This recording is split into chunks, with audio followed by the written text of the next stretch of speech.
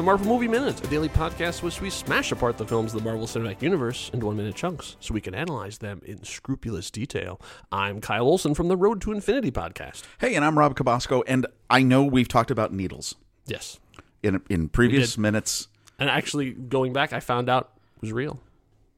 Oh, when he... Yeah, I did on the some thumb? research. Yeah, it's weird. When you're doing research, you never know what you're going to find. Right. And so, I'm looking at something completely different, and it comes back around to that and reveals that was real. So we had that conversation. That thing. I knew it! You were right. So you were absolutely right, and I was totally wrong. So anyway, okay. so back to so that was a real needle. So back needles. to needles. Okay. Needles. Now, because of my ridiculous fear of needles, there's something that I can never do. Get a tattoo. Oh, interesting. Because I couldn't do it. And I don't know if I'm not even sure what I do. But if I were to get a tattoo, yes, here's what I would get. I would get a Lego Buzz Lightyear minifigure. Okay. Holding a lightsaber. All right. Coming out of a TARDIS with like Raccoon and Baby Groot like behind the TARDIS on top of the TARDIS. Okay. All Lego. All right. Right? But that would... Because how can I put all of my earthly loves outside of my wife and daughter? Sure. But you know, what would those be? Yeah. It's interesting you're talking about this because I have two tattoos. Oh. They're both representing my daughters. So I have one on my right arm, one on my left arm, and each of them represent my daughters, my two different daughters. And they're one is her initials. That was my first tattoo. It's like a big initial. And then the second one is actually like a phoenix because she was born in Phoenix, and in the fire of the wings are her initials.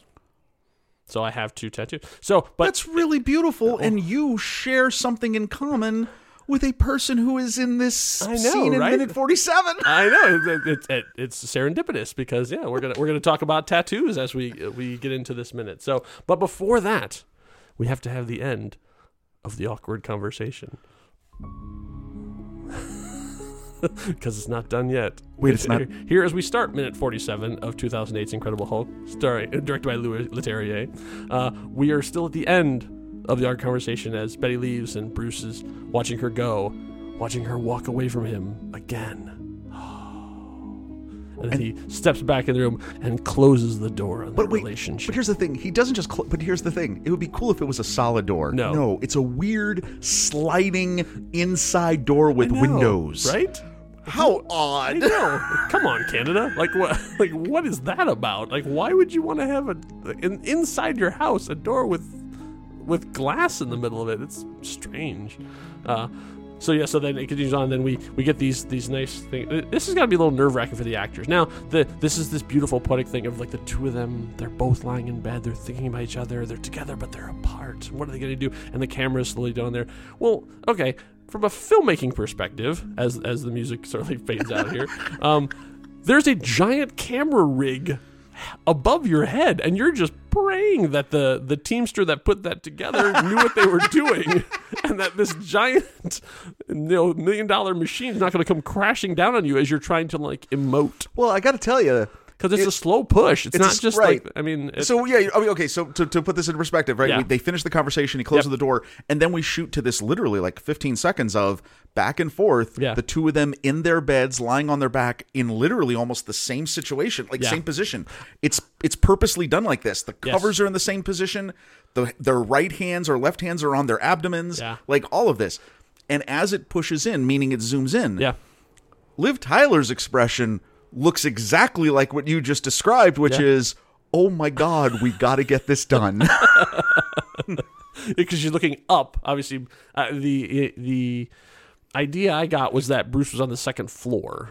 Maybe she was on the first. She's looking up, thinking of him above her. That he's...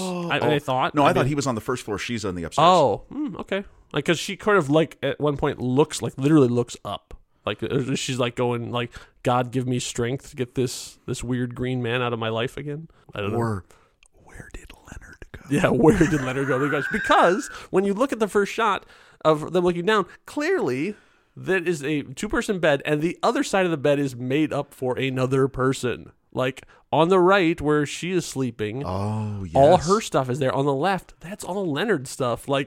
So far, the movie has not told us they live together. The movie, in terms of what we've seen, the theatrical version, yeah, theatrical correct. cut, I guess I would say. Right. All the deleted scenes tell us that they live together, right? And so there's his stuff on the other side of the bed. That's true. That's right there. I guess I would think that you would want to put Bruce on the left side of the bed so you could cut back and forth between them. But is that too on the nose? Well, no, because and also look at him. His position is like a little off center of the bed. True. So you're definitely getting the idea that he's used to sleeping alone. So he's going to sleep more in the middle of the bed. She is not. But you, again, didn't really know this. But I think visually it just shows for her, matching her emotional state, it's showing the absence of who she is meant to be with. So let's talk about colors for a minute there. Not only we have Bruce in blue, because those are the pajamas we saw in minute 46 that she brought him. So he is wearing that stuff too. He's actually, in wearing clothes in bed. He's like wearing a shirt in bed, which, a lot of movie actors we see don't. But then his covers are green. And then once they cut back to Betty, and Betty's dressed in white. They keep putting Betty in white. I'm a little annoyed by this. Do you think it's... I think it is absolutely a deliberate choice, because in the last minute, when she goes to pick him up, the scene on the bridge and stuff, she's wearing white. Here she is in pajamas, wearing white again. And I think we're going to see in minute 48 that she's in a white shirt again. Clearly... It was a choice. It was a definite costuming choice. Right, because they want you to think of her as his bride. Yeah, see, that's what I don't like. Is that not... I think you're absolutely right. Oh, that is it! She's the pure, innocent, kind of thing. It's like, that's underserving of this character. It is, yeah. Because, this character's been around. She was in issue 1 of Hulk. She's been around as long as Bruce Banner. A word that we don't use very often in this is gratuitous. Yes. It is. It is a little gratuitous. It is a little gratuitous. I'm not a fan of that choice. So they finally finish their silent bedtime soliloquy, and we get to see something exciting happening on, because someone, while they're not making a decision, has made a big decision. And so Emil Blonsky walks into a doctor's office. So when he walks in, we get to see Tim Roth's tattoos, which brings us right back around to our intro. So so there's the reason for this. You're wondering, where did you go? So a couple things. So the shoots to the sort of military, I'm assuming the military compound that we saw Ross at. Yeah, and we're meant to assume, even though they're geographically they're in the same town right now, because the military base is supposed to be the same one as where they that this is happening at the same time. But once again, I think they're playing with time here, because I really don't think this is happening simultaneously. Oh no, right. 11 o'clock, they're going to do a medical procedure, and then he's going to be on the 2 o'clock on his feet at 8 a.m. or something. Yeah. So Tim Roth comes through the door, and a couple of great things about this. Yeah. Okay, so he's shirtless, right? Has no shirt on. I love the fact that it's Tim Roth. He's got a dad bod. Yeah. he is a bloke. Yes. Right. Yeah, you're right. That's right? He's not Brad Pitt in Fight Club. No. With every inch is. And I'm not saying. In terms of the appearance of the character, this choice to do this. Yes. But the most interesting choice of this is that, well, one, you're trying to show that it's not as clear as it was in the Captain America: The First Avenger between Steve Rogers before and after. Oh, right. Right, because he's just an average guy. Yeah. But that they chose to not obscure any of his tattoos. Yeah. Tim Roth's tattoos. Yeah, those are not Emil Blonsky's tattoos. Those are Tim Roth's tattoos. How interesting. Yeah, because a lot of times you will see people who have famous tattoos will be covered over, even in The Rock in his early career. Oh, yeah. The Scorpion King doesn't have any tattoos. But Dwayne Johnson did. And he didn't have the big one he has now. No, that's over the whole pectoral and his arm. Yeah. And he has those covered up, they have makeup and stuff. Interesting choice. Yeah. To just say, no, this is him. Yeah. This is now part of the character. These are Emil's tattoos. Right. You have to reverse justify them. We discovered that he had actually done an interview about a year after the movie came out about his tattoos, and they talked about it. And some of and like we talked about in the intro, his tattoos, similar to mine, all are life events. Right. So each of the tattoos he has are based on something that has happened to him over the course of the time. He had, except for the tribal one, I guess the sort of 90s tribal tattoo, I guess, was just an artist that he met and said, yeah, go ahead, do whatever you want to do. He talked about this. So this interview is from Inked Magazine. It was on a website called Fan Pop, roughly November 2009. Yeah, you can Google you can Google it and find it. He's an interesting interview. So it's really great. Well, and it has a couple references we'll get to. Yeah. But he talks about the tribal one. So he's got on his right arm, he's got this thick, looks like a band around the entire arm, which was kind of popular. Yeah. mid-2000s, I guess. Oh, yeah. That was a thing for a lot of people. And he was in San Francisco. This was when he was with his wife before she was his wife.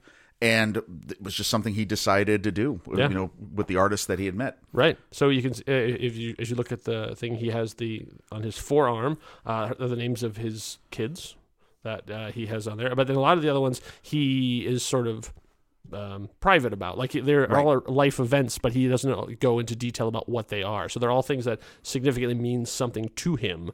But then he keeps it, like, I guess one of the ones he revealed was he directed a movie, and so he has the initials of the movie. Right. The first movie he ever directed, that's on there as well. So, like, significant life events. And you really are channeling your Tim Roth, because he specifically talks about the tattoo he has of both his sons, who are incidentally named after his favorite authors, Hunter S. Thompson and Cormac McCarthy. Yeah. Hunter and Cormac. Yeah. Is pretty funny. I mean, that was a total. We didn't. Right. Yeah. so yeah, it's interesting. Yeah, but you're right. Like you wonder what they mean to Emil, like who those people were to Emil, because it's part of the canon now too. So in the interview, again, this took place, about a year after the movie. He does get asked. He said, what about, are you going to return for another Hulk movie? And he has this great response about that. Well, when you sign up for these, you sign on for 3 movies if they want you back. And the rumors that he says this, and this is the quote, the only rumors that I've heard is that they might bring back the Abomination. Spoiler. Yeah. Back within a different framework later on down the line, which I like the idea of. It was such a fun time for me playing around with that guy. So who knows, right? And this is the time he's saying that. Yeah, exactly. 2009 was a very different place for the MCU because this is before Disney. Right. This is when they were still an independent organization. So who knows what kind of things they were planning. But I do really like, he says, he gets asked, he goes, what is it that you like about these movies? And he says, I think they have a darkness to them now, as well as the comedic aspects. There's a darkness to them that is really quite appealing. They're much more multi-layered. It's quite intriguing. They're good little adventure stories. That was a really nice quote. I thought that was great. You weren't going to try and do a Tim Roth impression when you did that? No, I was not. Oh yeah, as Mr. Blue, Mr. Black. What was his character in Reservoir Dogs? Mr. Orange. It's one of the colors, right? Yeah. He wasn't brown. He wasn't white. Shoot, I know. What's funny about the world of podcasting is right now, 90% of our audience are screaming it out right now. We're sorry, we don't want to stop the show in order to. No. Well, unless you want me to, I could look it up real quick and we could just pretend like we knew. I can go. Yeah. Oh, it was. Go ahead and do it.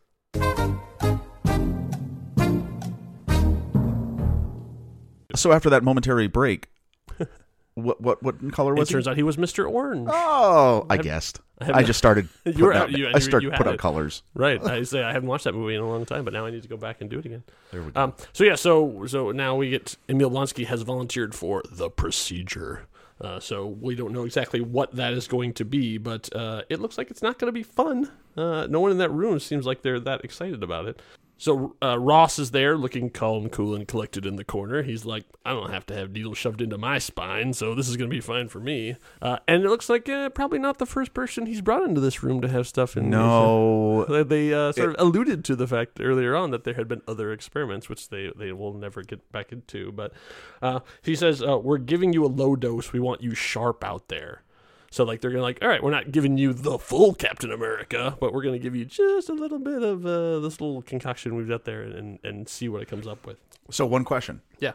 We want you sharp out there. Mm-hmm. He says that with an implication that there is a plan, a specific plan. Yeah. And we're doing this because that plan's going to unfold soon. Yeah. Right. Is that what's happened? Or is this before they find, well, again, we're going to get there. We'll get there. Know where this is headed. Yeah. What's the story with that? And I got to mention this about General Ross. Yeah.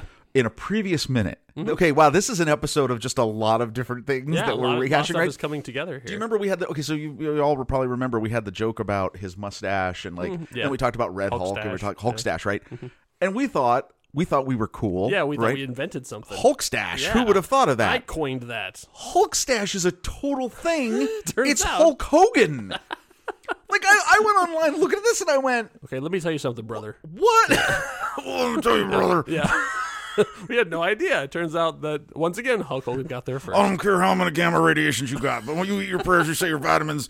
Did I say eat your prayers and say your vitamins? Okay, but this is the age of new media. We have to be very careful that we don't say anything even mildly disparaging about this because he can take down entire media empires with his, litigious powers. So, like, those 24-inch pythons can shut down the next reel so fast. So we have nothing but love for Terry. So, yes, this is an everyone. We are old school Hulkamaniacs. Yeah, we are.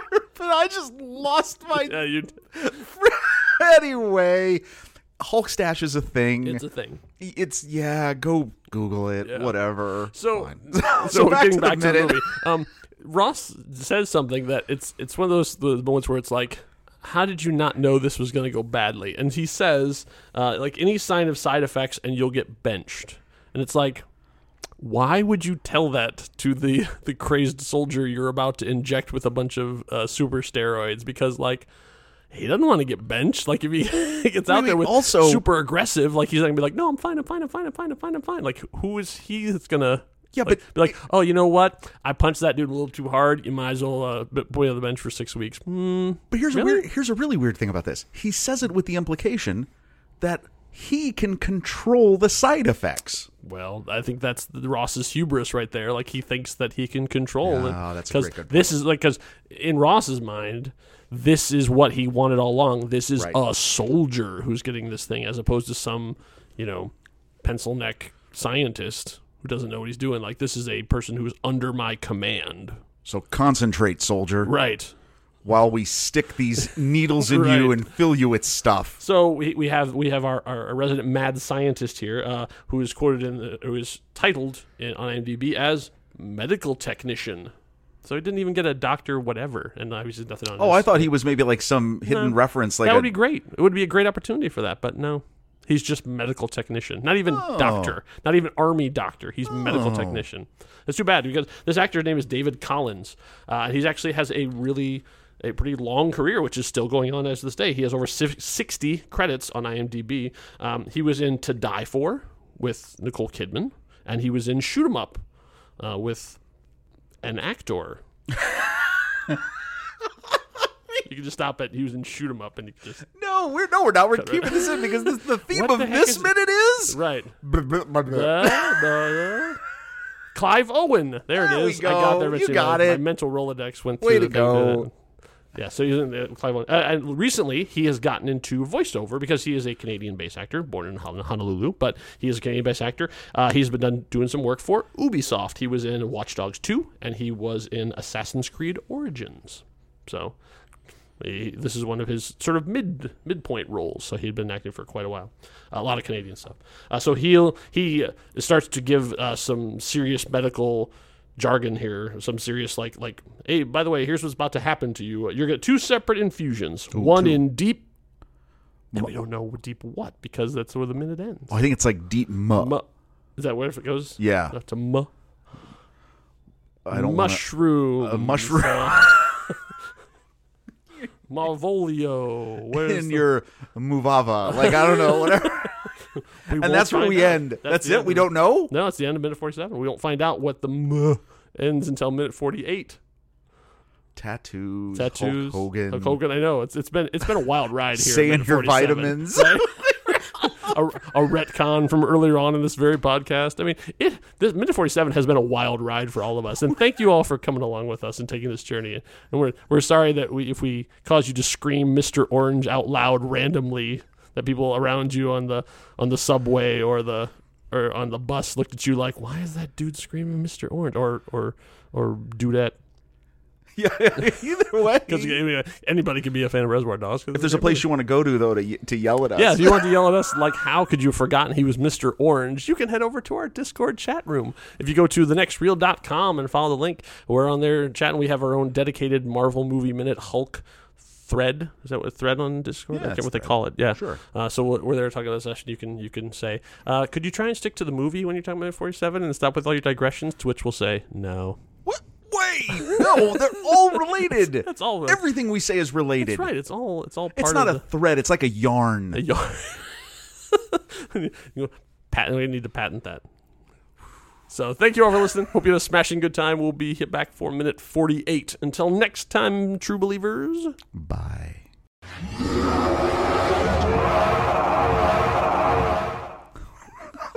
God, we were all over the map on that one.